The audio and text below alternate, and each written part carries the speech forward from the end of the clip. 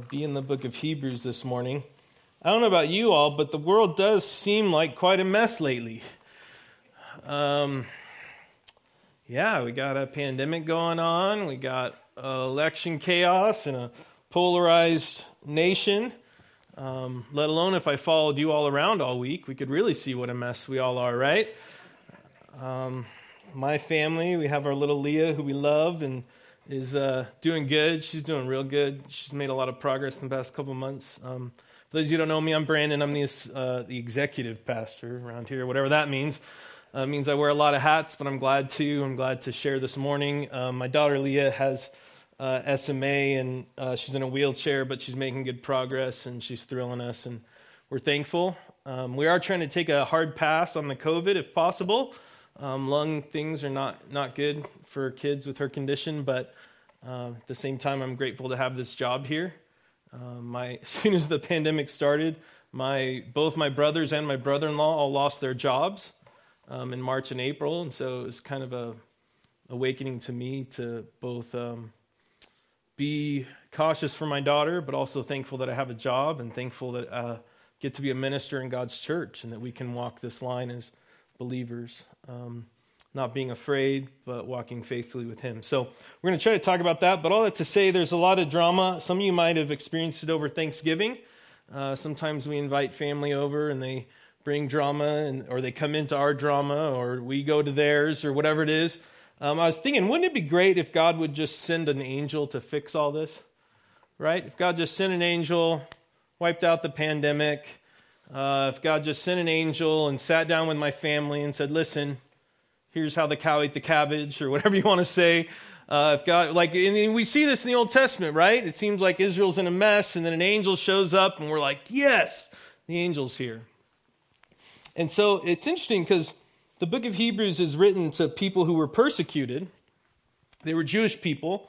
They had come to believe in Jesus Christ, and they were now a part of the church, which took them, kind of put them out of the synagogue, put them out of the Jewish community. And so they're a part of the church, but they're receiving a lot of persecution for it. They probably have a hard time finding jobs. They're probably not invited to family dinners or anything that the community was doing.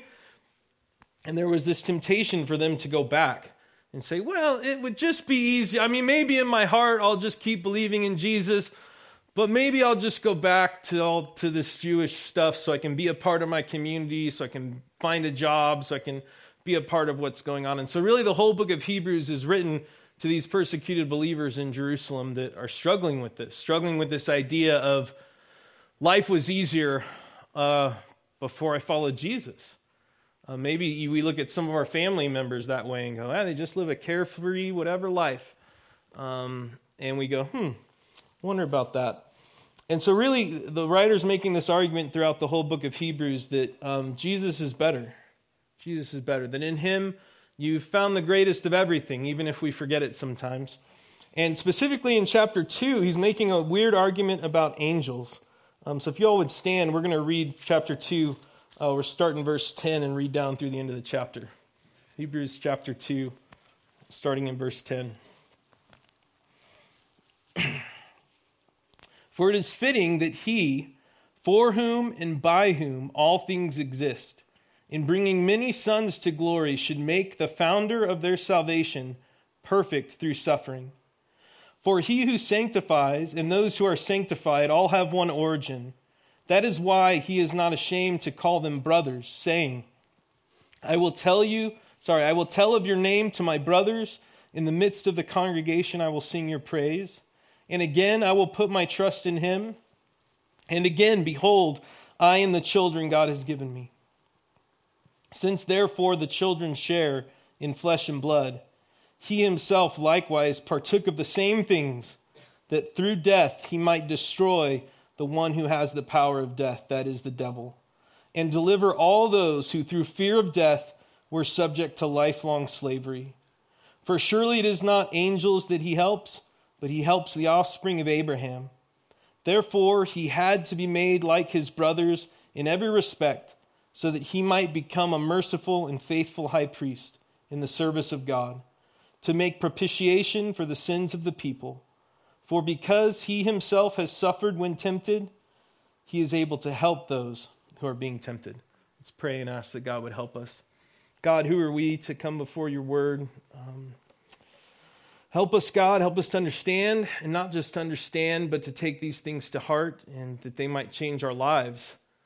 God, thank you for Christ. We ask that as we look to him, that you would calm our fears, that you would help us in our temptations, that you would overcome sin in our lives. And God, thank you so much that he is better than everything, better than the world's advice, better than everything, God. And help us to see that this morning. Give me the words to speak, to be an encouragement to your people this morning. God, we love you. We pray these things in Jesus' name. Amen. Amen. You may be seated.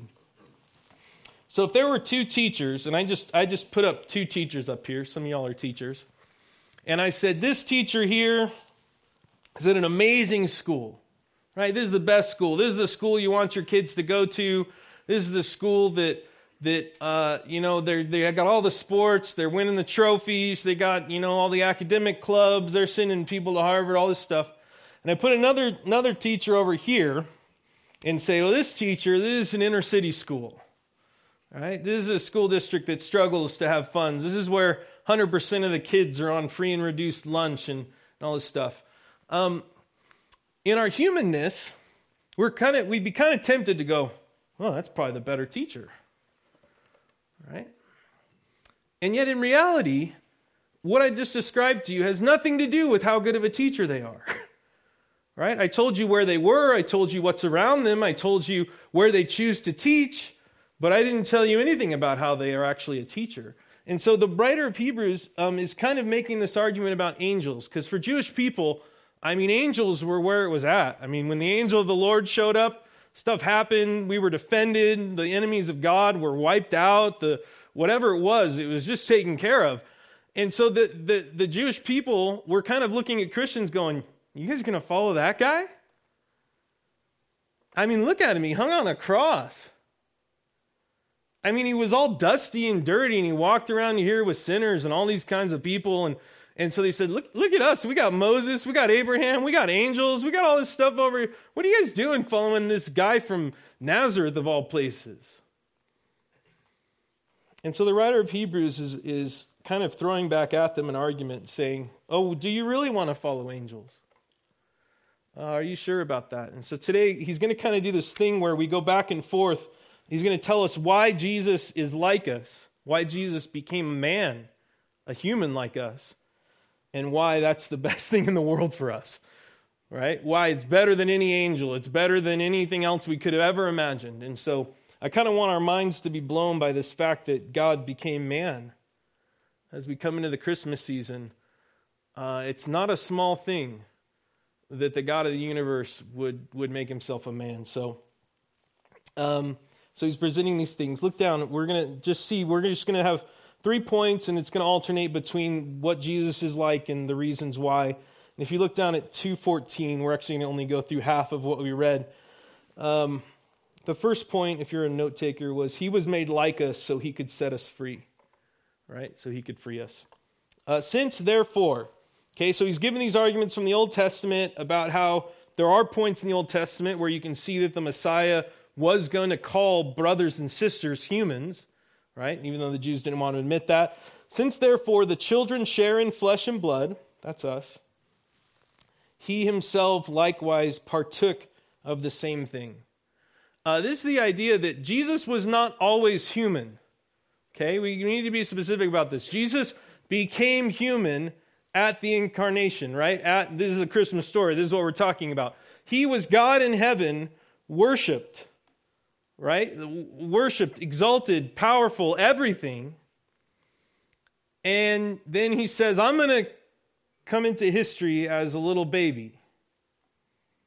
I'm going to partake. It's this idea that we use that same kind of word when we do communion. It's like he says, okay, here's this human nature with its fragility and its finiteness and its temptations and its suffering and its ability to die. And the God of the universe, Jesus Christ, says, I'm going to partake of this. Right? I'm going to take this to myself. And so as believers, we believe that he stays 100% God, but that he also, being God, can 100% take our nature and make the two into one. Okay, and this is what we believe about Christ, is that he's 100% God, 100% man, and we're going to see why that's such a blessing to us. So he partakes it. He's made like us, but why? Look down. He partook of the same thing, that through death he might destroy the one who has the power of death, that is the devil. So this is saying the big reason he's pointing us, the reason why Christ partook of human nature was so he could experience death.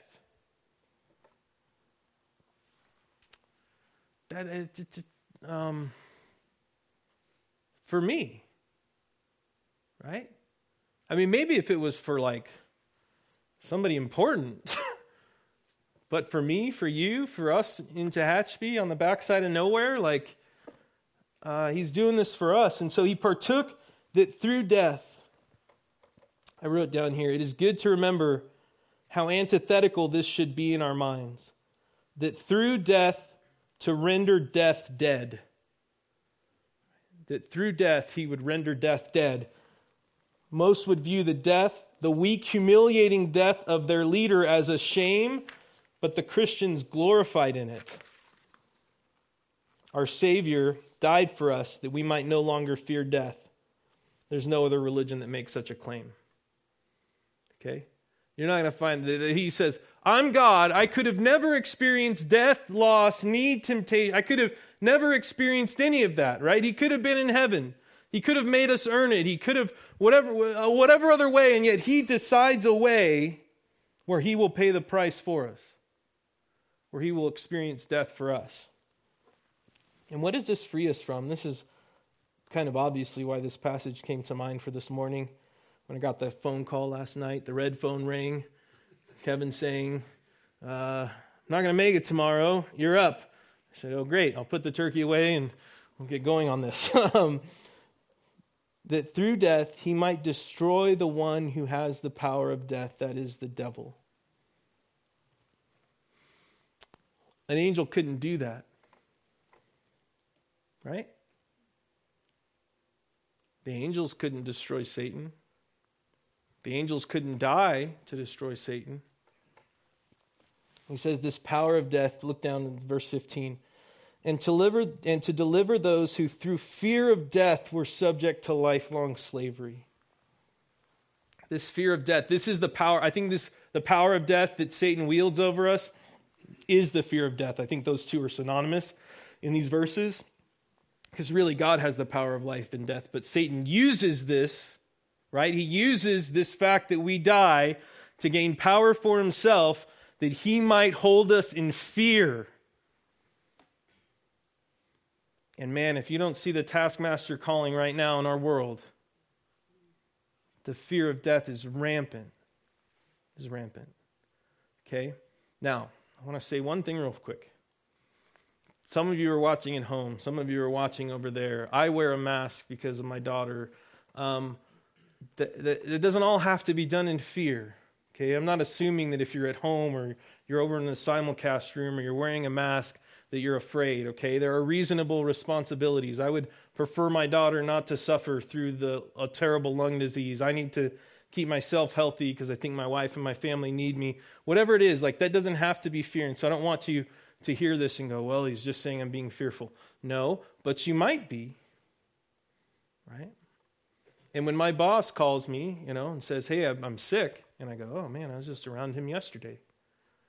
There's a temptation to fear, right? To go, oh, what if, right? There's the taskmaster, Satan, the slave master calls and says, hey, aren't you going to tremble right now? Aren't you going to worry? Aren't you going to be afraid? And he snaps the whip. And so I want to tell you as believers, we don't have to respond to that. We don't have to listen to that call because God in Christ destroyed Satan, who holds that power, who thinks he holds that power, right? And really, physical death and spiritual death, Satan uses this whip. I want to encourage those of you who think, oh, I'm not afraid to die. Okay, but somehow you're afraid of who the President of the United States will be? All right? Oh, I'm not afraid to die, but the world's going down the toilet. I'm afraid of the world going down the toilet. Oh, wait a second now. Oh, I'm not afraid to die, but this conspiracy here, this thing there, this whatever. I just want to encourage you. Fear, Satan will drive you to it whatever way he can get at you. Right? He'll say, be afraid, be afraid, be afraid. What if the whole world's against us? What if it's all a thing so that we can all be oppressed and they'll persecute the church and what if? Do we not have the God who destroyed death? Do we as his people cower in fear and act as if, No, don't. Now again, be responsible. Do all that stuff. And I'm not putting that on anybody here too, but I'm saying we all have this temptation to react in fear. Right? To see a Facebook post and to tremble somehow. To see someone sick and to tremble. To whatever it is, to go in our hearts, oh no, oh no, oh no. And God says, I destroyed it in Christ. Look down into verse 15. To deliver those who through fear of death were subject to lifelong slavery. This should break our hearts. Right?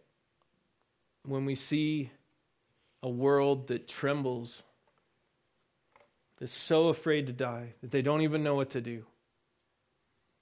May the church of God rise up and say, you need not be a slave to that. You don't need to be a slave to being religious and think, what if I'm not good enough for God? You don't need to be a slave to what if God will push it aside and say, in Christ, I will freely pardon you, accept you, and give you eternal life. Done. And may we be the ones in the hospitals and on the phones and wherever it needs to be telling people that. Right? May that be us. I want to just point out one fun thing. Verse 16. For surely it is not angels that he helps, but he helps the offspring of Abraham. So he's saying, the angels, he doesn't help them. This word help, it's literally the word for like to rescue. That word when Peter is sinking, right? When Peter's been walking on the water, but all of a sudden he starts sinking. This is the word, right? It's to literally grab a hold of and bring out of a situation. Okay, now it's also used in the context of arrest, where they would grab a hold of somebody. And so this is literally saying that Christ will grab hold of you. That he'll take you to himself, and you'll have no worries, no enemies, that he's with you and you're with him. He'll take a hold of you. And so I want us to remember that he helps us. So first thing was he was made like us so that he could free us. Okay, free us from the slavery. Secondly, he was made like us so that he could take our guilt. Look down at verse 17. Therefore, he had to be made like his brothers in every respect, so that he might become a merciful and faithful high priest in the service of God to make propitiation for the sins of the people. What an amazing thing. Look at that. Verse 17. Therefore, he had to be made like his brothers. The God of the universe obligated himself to find a way to save us. You guys get like it? For me, again, this is not some important person, right? This is not for, the rich and the famous or the important, the influencers or whoever your favorite people are nowadays. This is for us. That God obligated himself. He had to be made like his brothers. Who are we? That he would take on flesh for me. It was necessary. So he had to be made like his brothers in every respect. Jesus wasn't part human. He wasn't Superman. He had the power of God and he could do more than I could do, but he got hungry. He was really tempted. I'm sure he was frustrated with the disciples sometimes. We see him get angry. We see him weep at death, by the way. Right? The death of his friend, the pain that it caused. He weeps when Lazarus dies because he realizes this is what humanity is left to, is death without Christ. He did this for us in every respect. Middle of the verse, so that he might become a merciful and faithful high priest in the service of God. This is the whole point of the Old Testament sacrificial system. Right? The writer of Hebrews assumes that they would have known that. These were Jewish people. They had an actual temple where sacrifices took place, where lambs were slaughtered, where grain was offered, where fat was burned on the altar, where the one priest went in one time a year with a bell on his robe so that they could tell that he wasn't dead because he was approaching the God of the universe. They knew all that. And he says this whole system points to the fact that God himself would become the priest. That God himself would become the priest and the sacrifice. Both. That he would say, I can represent God, and because I'm a perfect man and fully man, I can represent man. And then I'll provide the peace in the middle, which is death, that we could be forgiven.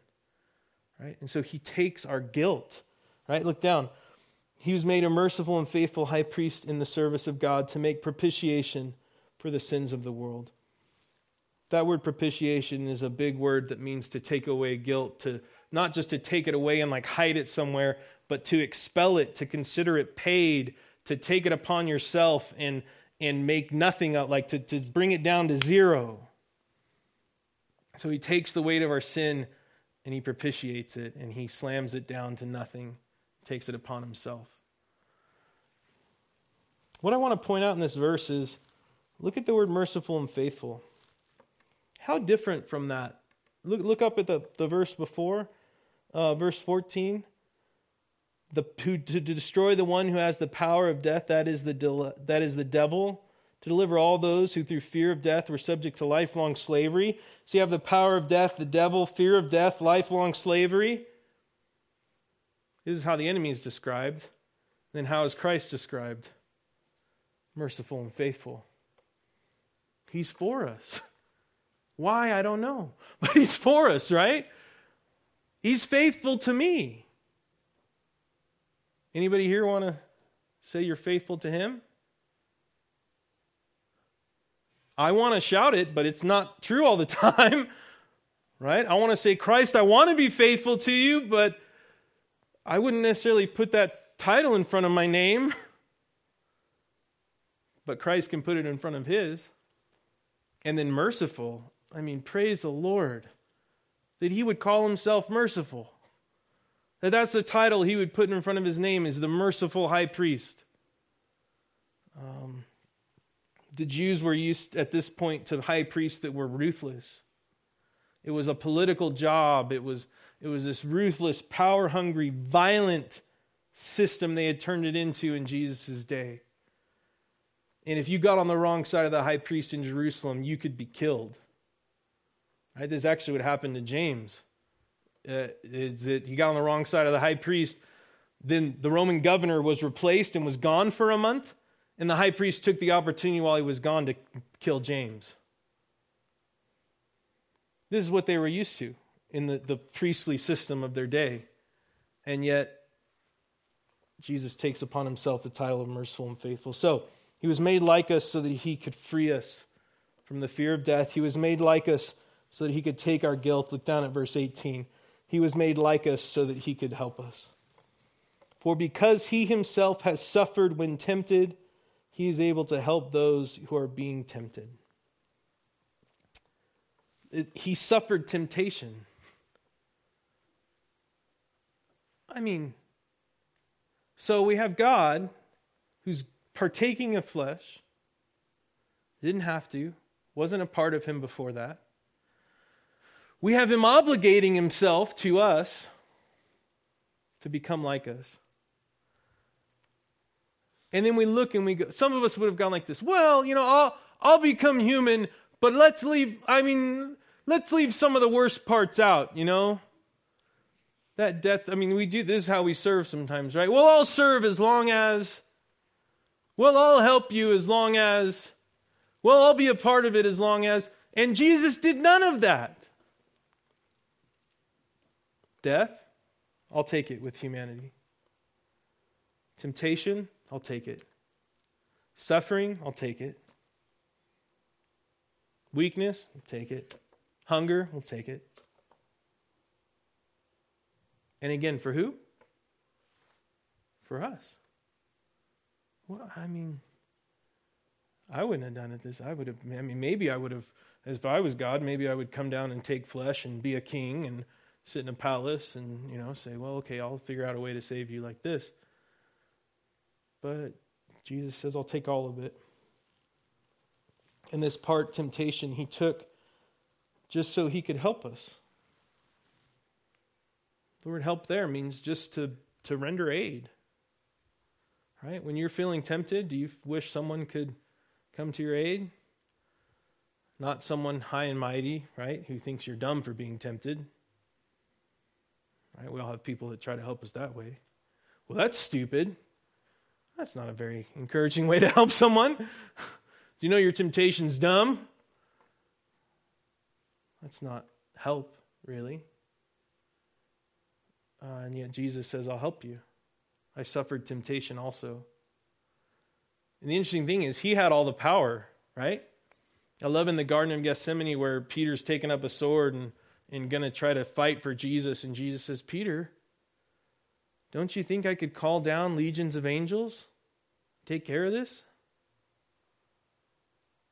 He's basically saying if he gave in to the temptation to fear death, to avoid it, to save himself, he says, I could have done it like that.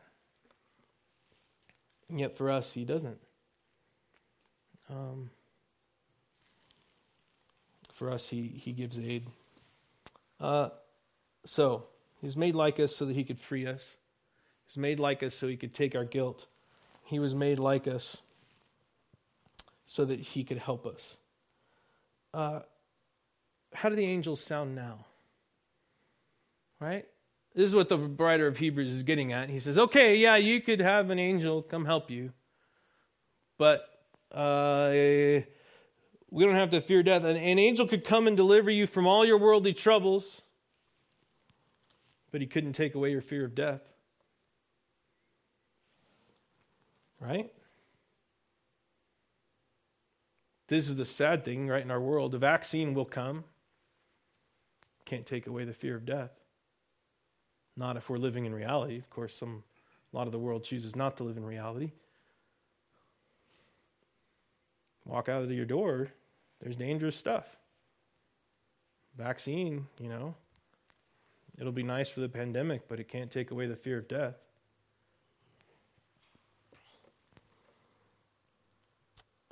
We can be saved from our sins. An angel could come and judge the evil of this world. Right? God has sent angels in judgment before and just wiped evil off the face of a city or whatever it is, but the angel couldn't save us from our own sins. God could send the most powerful angel, couldn't save us from our sins. Right? I want to say this: we could we could make it so the world looks right to you. Politics, your job, your kids, your parents, we can make it so it all looks right. Couldn't take away your sins. I couldn't do it. The government couldn't do it. An angel couldn't do it. Nobody could do it.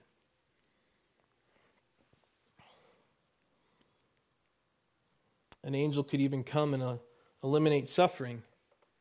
Right? God sent his angels to feed people. God sent his angels to take away sickness. God's used angels for all this. But an angel couldn't help you with the temptations inside. In fact, an angel would look at you like, what?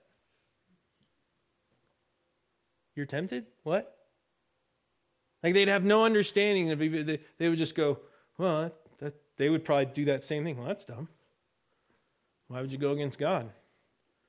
I mean, this is the angel, which is awesome that that's their perspective, but they're not going to have any sympathy for us.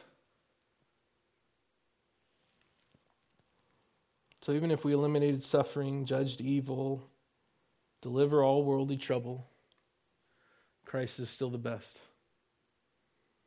And I want to tell you, if 2021 is better, which we're all hoping it will be, right? The Lord will keep getting worse. The Lord will come. It'll be fine. But if 2021's better, God help us that we wouldn't forget that we still need him. In fact, I would even pray that the world stays afraid of death, that they might know that they need Christ. Maybe I would pray, I don't know, this is more dangerous, this seems scarier, but what if God keeps us in suffering, that he would teach us that we need Christ?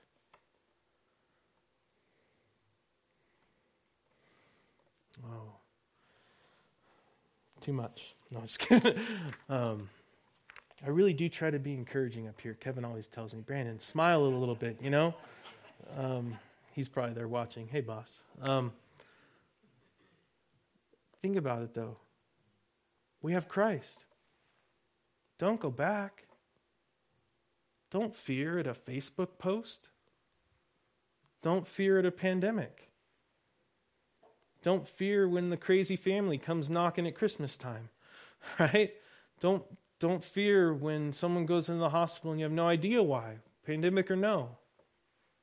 Don't fear when your kids rebel and sin. Don't fear when your family isn't, whatever, when you lose your job, when life looks like it's falling apart. Don't fear, right? Of all people, Christians, when the slave master of fear calls, we need to be the ones to say, I'm not going to answer that. I'm not going to answer that call. So I want to encourage you, Jesus entered our sufferings. He didn't stay a bystander. He came directly to us. He helps us, sympathizes with us, and he died for us. If you're here today and you think that you're okay with God because of who you are, I want to tell you you're wrong. If you're here today and you think that death is an enemy that cannot be overcome, I want to tell you you're wrong. If you're here today and you think that you've been more sinful and that God would have nothing to do with you, I want to tell you you're wrong. The God of this universe, through his Son Jesus Christ, stepped into our world, took on our nature, was tempted, suffered, lived a perfect life nonetheless, died for us, that if you would believe in him, he would give you eternal life, forgive all of your sins, and bring you into his family. That's the message we take out, and if that's not what you believe here today, I would love to talk to you afterwards and tell you more about Christ. And you all pray with me and we'll be done for today. God, thank you for your Son. Who are we, Lord, that you would give us him, that you would allow us to have relationship with you because of his death. God, I'm so encouraged. I pray, God, that in my own heart, when I feel that fear of death rising, that I wouldn't answer, that I wouldn't be scared, that I would remember that you've conquered death, you've conquered the grave. God, when we're tempted to look towards other things, angels or worldly power or political power or manipulation in our families, whatever it is, God, whatever tools we think we should use to be better and get our way, Lord, may we know that Christ is better by far. And God, when we're tempted in our own hearts, anger, evil, pride and lust and deceit and deception and slander, all these things, God, would be